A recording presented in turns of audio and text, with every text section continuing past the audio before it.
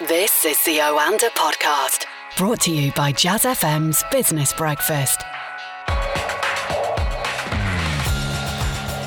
Welcome back to the Oanda Market Insights Podcast, brought to you with the Jazz FM Business Breakfast. I'm Johnny Hart. Each week I'm joined by Oanda Senior Market Analyst Craig Erlam to review the stories that made the business and market headlines, as well as look forward to the business week ahead. And it was another dramatic week. It is not too late to save Brexit. We have time. We have changed tack once, and we can change again. There's been no president ever as tough as I have been on Russia. President Putin knows that better than anybody. He's not happy about it, and he shouldn't be happy about it, because there's never been a president as tough on Russia as I have been. Restrictions on mobile phone manufacturers, on network operators, to make sure that they could cement the dominant position of Google search. It's in line with our fines in other antitrust abuses. In the sum, it's a rather big fine, but it is proportional to the offence, to the illegal behavior by Google. Let's get the thoughts of Oanda Senior Market Analyst Craig Erlam. How are you doing, Craig? I'm very good, mate. It's been a lovely week. Unfortunately, we can't hope for the weather to last too much longer, so I'm very much enjoying it while it lasts. Well, you can be sure as soon as the school holidays start, it'll start to rain. What was your market moment of the week? I think my market moment of the week, again, as always seems to be the case, does relate to Trump. The reason being is he had this interview yesterday evening with CNBC, and he did something which, even by his own standards, is somewhat controversial, somewhat unusual. And that is, he had something very strong to say about what the Federal Reserve is doing. Now, just to stress why that's such a big and important thing, the Federal Reserve, in its very nature, is independent. And the reason why it's independent is because the prospect of crossing over monetary and fiscal policy is seen as somewhat dangerous. If you give politicians control of interest rates, then naturally they will want to keep interest rates lower for as long as possible in order to try and continue to stimulate and drive the economy. The risk with that is you overstimulate the economy, you trigger a recession, and in the longer run, you're worse off for it. So one of the benefits of independence is that you have one set of people focusing on what's best fiscally for the country. You have another set of people who are focused on stability. Now, Trump very much weighed in on the monetary policy side of things, complaining about interest rates rising, even though in his election campaign, I must stress, he did say that the higher interest rates were good and they should be higher in the US. But in weighing in on this, he's trying to pile pressure onto Jerome Powell. He said he's willing to let them raise interest rates and use their better judgment. But again, that idea of let them do this, that is not his job, to let them do anything. The independence is meant to be respected, and that is not happening right now. And what that's led to is he's commenting now a lot on currency manipulation, suggesting that China's manipulating its currency, and if anything, actually, in recent weeks, it's been supporting the currency, which has been falling. He's arguing that Europe is manipulating its currency, which is completely absurd. The country, the region, is in a far different place than the US economy in terms of the recovery. So the weakness in the currency and the policy from the central bank is very much a reflection of that, and nothing to do with the US. Now, again, what makes this so infuriating for many people watching is the fact that Trump is deflecting. He's deflecting away from the fact that it's his policies that are causing this. If you want to take an already hot economy, which he had, and add to that tax reforms, which cut taxes for the entire country and for corporations, you're going to stimulate the economy. And in order to ensure stability, economic stability in the long run, while maximising employment and ensuring price stability, the Federal Reserve has to respond by raising rates quicker. So you are, in yourself, responsible for that. And that tends to have an impact of strengthening the currency. And if you want to impose trade sanctions or trade tariffs on a country like China that relies so heavily on exports and manufacturing, you are going to dent confidence in that economy, and in pricing that, the currency is going to drop. So you're also responsible for that as well. I can't understand why he continues to deflect away from something which is so self-inflicted, but more importantly, I can't understand why people buy it, because it's absolutely absurd. And at some point, people have to realise that when he's going to take credit if and when these things go well, he has to take responsibility when they go badly. That's part and parcel of being a leader. You say you can't understand why he's doing this, but there are three words: mid-term elections. I mean, they've played a big part in the statements. And, of course, Donald Trump is Donald Trump. He's not the world's greatest economist by any stretch of the imagination. And he says things for political purposes rather than economic ones. He does, but the problem is he's having a negative impact for confidence in the markets, and there's going to come a point when people are going to start to take, and not just people who oppose him, there's going to be people who previously supported him who are going to start to take things he says with a pinch of salt because they know he's just trying to send the message. Aren't they doing that already? They are. I truly believe that there's going to be a number of people out there who are going to start realising that a lot of what he says is for his own benefit, and you can't necessarily believe the substance of it. You said that this was very controversial, what he said this week, and this is in the same week that he said that Russia wasn't involved in the US election in 2016, and he also invited President Putin to the United States. So where do you start with controversy? I mean, this is just a cacophony of controversy week by week. Yeah, I think the phrase is it a firestorm in a teacup, or he very much did anger a lot of people, and I'm not even talking again his opponents. He angered a lot of people in the Republican Party in this statement he made in Russia earlier on this week. He, in supporting Putin and suggesting that he believes Putin's word when he says that there was no interference from Russia against the advice of his own intelligence services, he's angered a lot of people. He changed his mind, though, didn't he? And to think that the only rebuttal he had against this was that he said did rather than did not. I mean, it's absolutely incredible. This has been, I think, in many people's eyes, particularly outside of the US, this has been a really embarrassing week for Trump because he's treating people like they're idiots. And I think it's about time that people realise that he cannot continue to just talk his way out of these situations, cause a firestorm, and let the people in the background clear these things up. It was Sarah Sanders who was trying to clear up the did versus did not, who was trying to clear up also comments he made at the end of a press conference.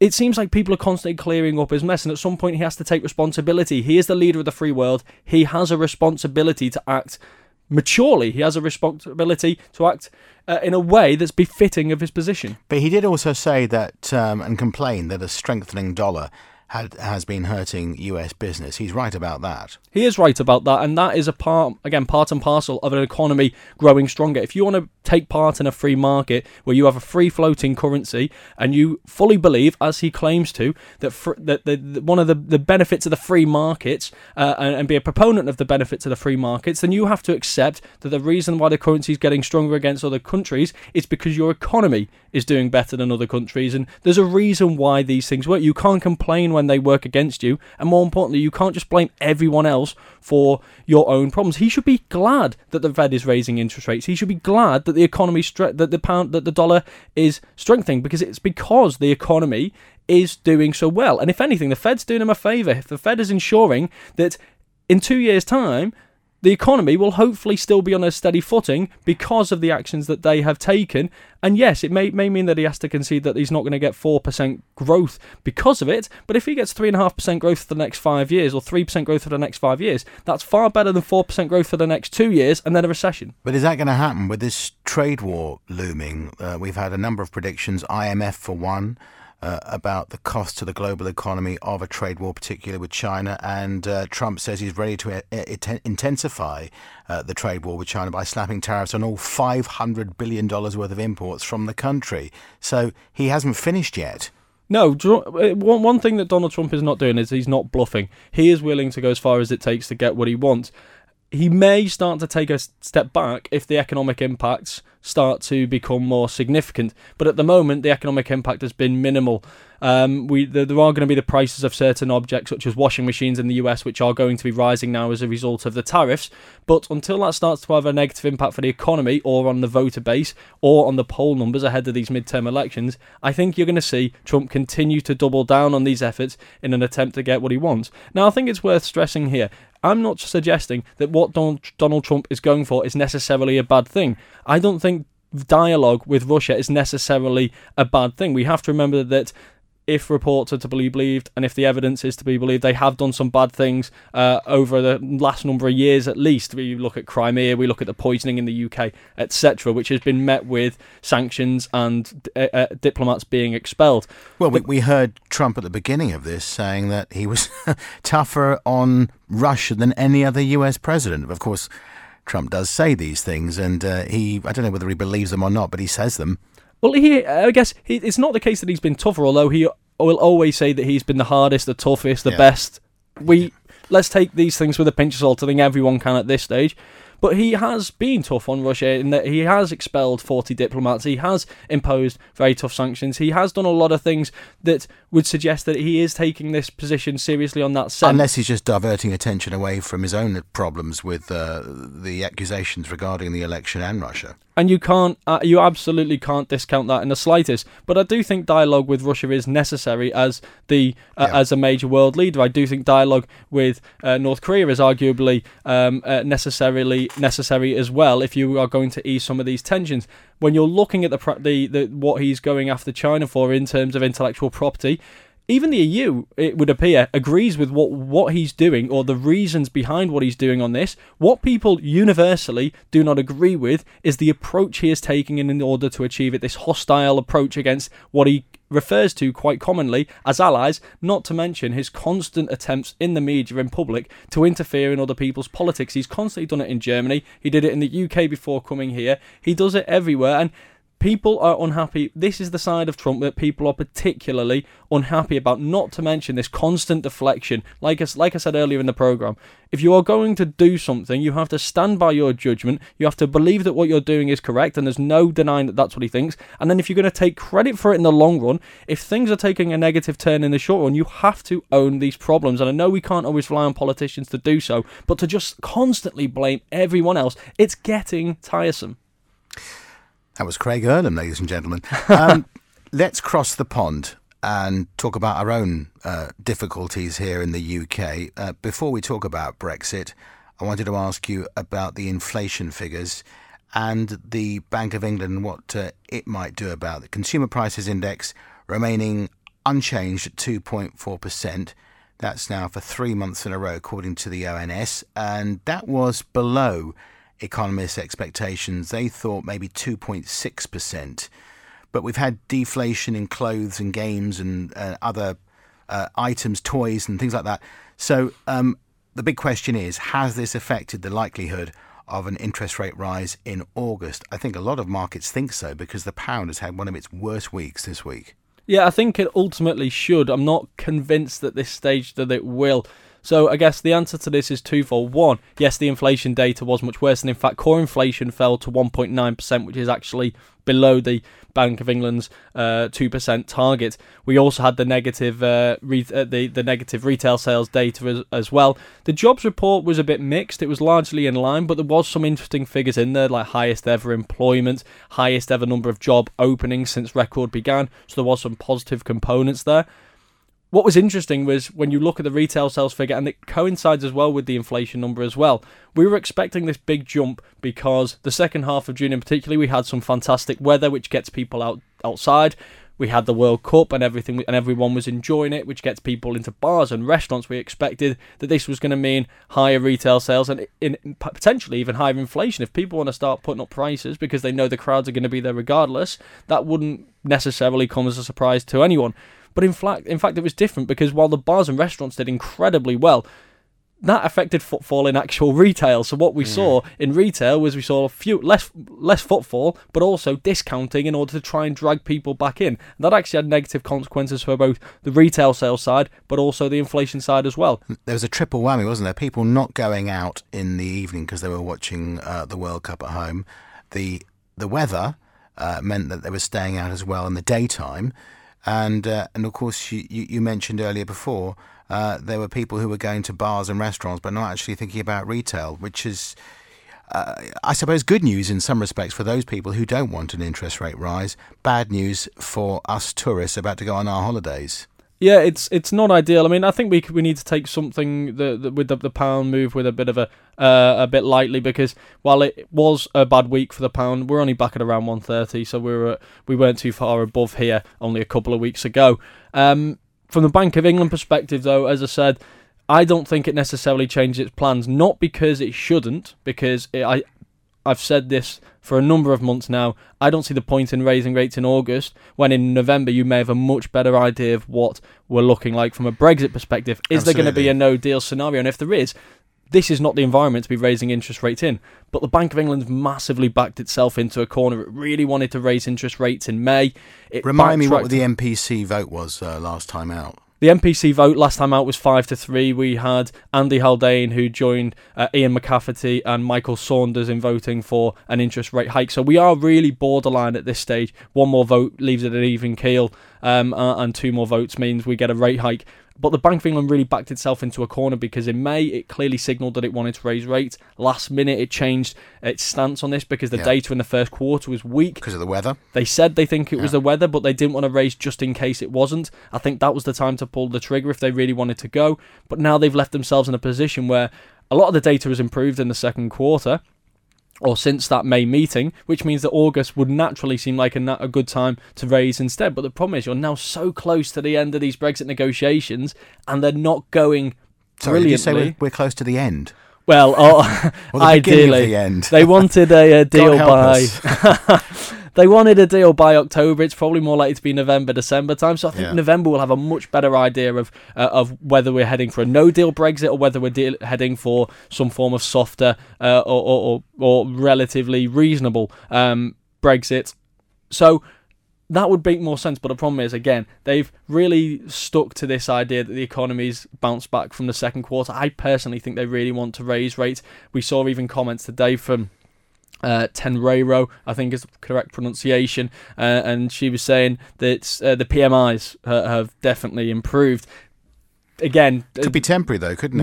Moving the focus away from the softer than expected retail sales figure, moving attention away from the inflation figure onto something that's more positive. The markets seem to really believe that the Bank of England's going to follow through, because yes, the egg markets were pricing in around an 80% chance of an interest rate increase after the jobs report, but then that fell to around 68% after the retail sales figure. This isn't a massive drop, and people long see the 70% kind of threshold as this line where the central banks will typically follow through. My gut instinct right now is that they will raise interest rates in 2 weeks, unless they put in a big PR effort to convince markets otherwise, and we're not seeing that yet. But it's only going to be a quarter point though, isn't it? Yeah, it's nothing. It's the message it sends, and to be honest, it's the humiliation that comes with reversing course in the future, which is something that they'll want to avoid. So that's the surprise. That's the difficult thing with this. They'll probably end up raising rates and then praying that things take a more positive turn on Brexit. I think you're right. Let's go to Brexit. And earlier we heard Boris Johnson saying it wasn't too late to save Brexit in that speech in the House of Commons on Monday, I think it was. It's been a very, very long week. And now we've had Theresa May in Northern Ireland. And I was thinking about Northern Ireland and Ireland, how this could actually work in the government's favour. Because the one EU country that needs a good deal with the United Kingdom is Ireland. They are so dependent for trade across that border and with us. They surely, the Irish, are putting the EU under pressure behind closed doors to make sure that a deal is done and there is no hard Brexit. But God help them and God help everybody else if it doesn't go ahead.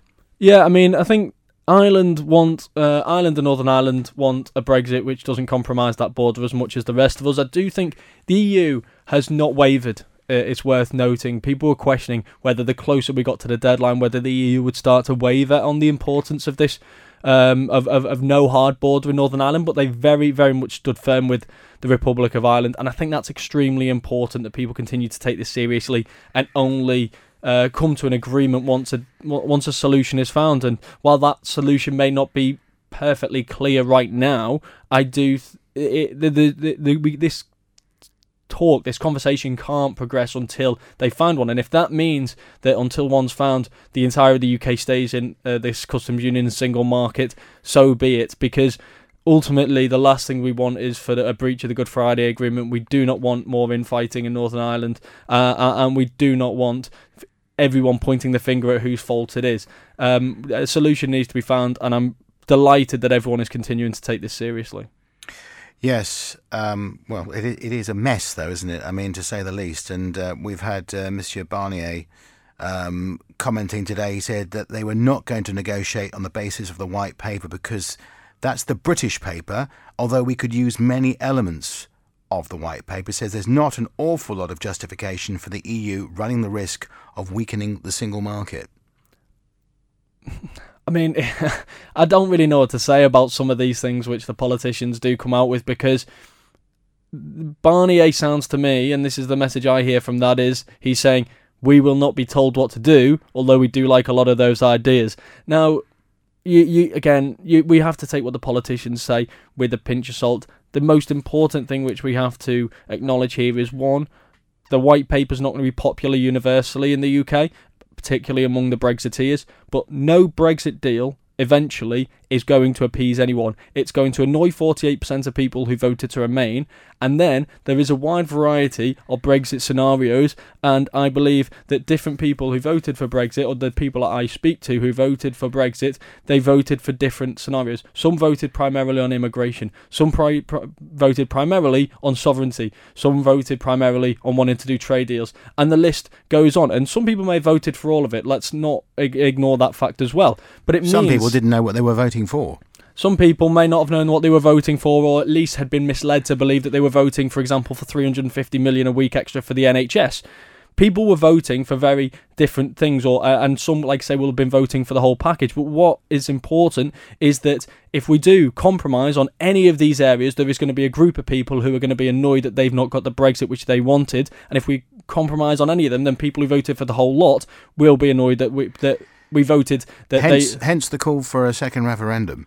Exactly, and I think that's entirely controversial in itself, because, again, I don't think when you put a deal to the public, I am extremely convinced by the fact that if you combine the Remain voters with the people who voted for a no-deal Brexit, if we do go for a soft Brexit, or you combine the Remain voters with the people who wanted a soft Brexit, close ties to Europe, 350 million for the NHS, and control of our borders, no matter which way you look at this, the numbers added to Remain mean that you get a majority for the people who don't like the New Deal. I think there's going to be a small portion of people, or at least less than half of the country, are going to prefer the deal to what they had initially. And that is why we cannot have a second referendum, because ultimately will lead to 2.5 years that have been wasted in negotiations, all to remain back in the EU, and the divisions in the country will scar this country, from my perspective, for a long time, because everyone who voted to leave the European Union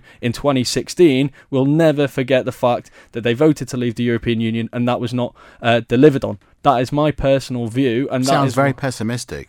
It does sound very pessimistic, but I think we also have to be a little bit of a realist as well, and realise that the vote in 2016 was one that was very clear and straightforward, the status quo, and one that was very arbitrary. And one of the dangers of the arbitrary one was going to be the fact that everyone would have their own vision on what it was. And if you speak to people who say, I'm happy with a no-deal Brexit, and anyone who voted Brexit knew that this was a possibility. Nonsense. Absolute nonsense. It is nonsense, because we were promised so many things, and this was one of the misleading aspects from both sides during the campaign, is that we were constantly told things which weren't necessarily true. The 350 million extra for the NHS is a prime example of that, because as numerous experts that some people hate to pay attention to have said since, that 350 million a week is going to be lost purely in lost economic growth in the first place. So that 350 million a week doesn't exist, or at least a large portion of that just doesn't exist. So to retain some balance, though, Craig, the economy's doing okay, and I know you're probably going to say, well, the global economy is doing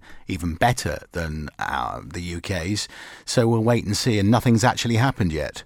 Yeah, the economy is doing better than many expected, and I think that's a positive thing, and I think that's something we should be very happy with. The real test for the economy is going to come once we leave, ultimately, because that's when the businesses are going to make the decision on whether they stay here or they leave. Is that definitely going to happen? Is what going to happen? Are we definitely going to leave? I think we will, and I think we should at this point. 90%, isn't it? The vote happened, and I think we've made our bed. We need to sleep in it, and I think we can make a success of this. And that is why, no matter how much people want to complain and people want to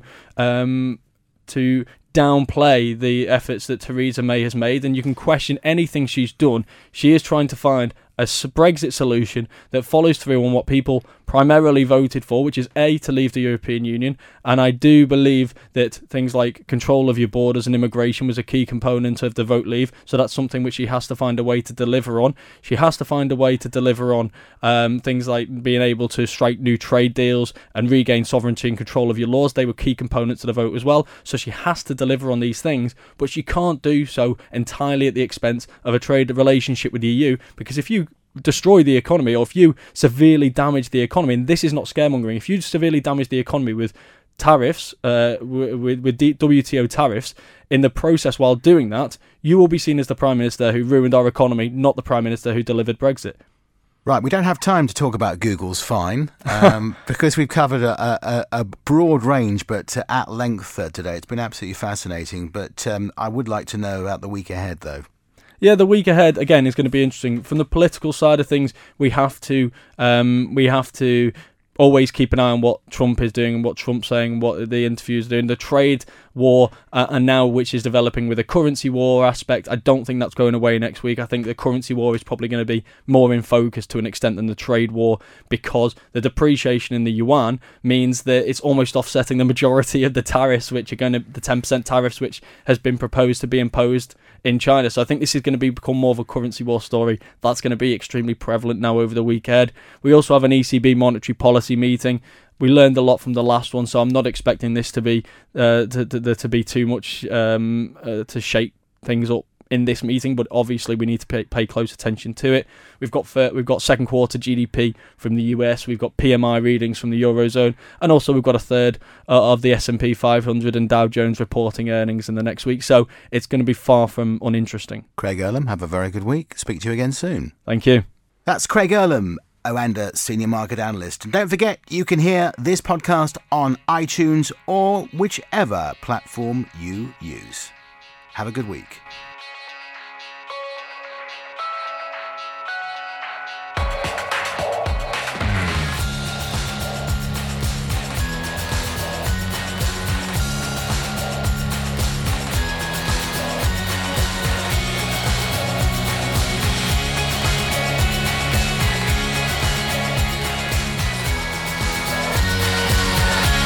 That was the Oanda podcast from the team behind Jazz FM's Business Breakfast, a daily early morning 30-minute briefing for the day ahead. On air from 6 a.m. Listen to Jazz FM on DAB, online, or just ask Alexa.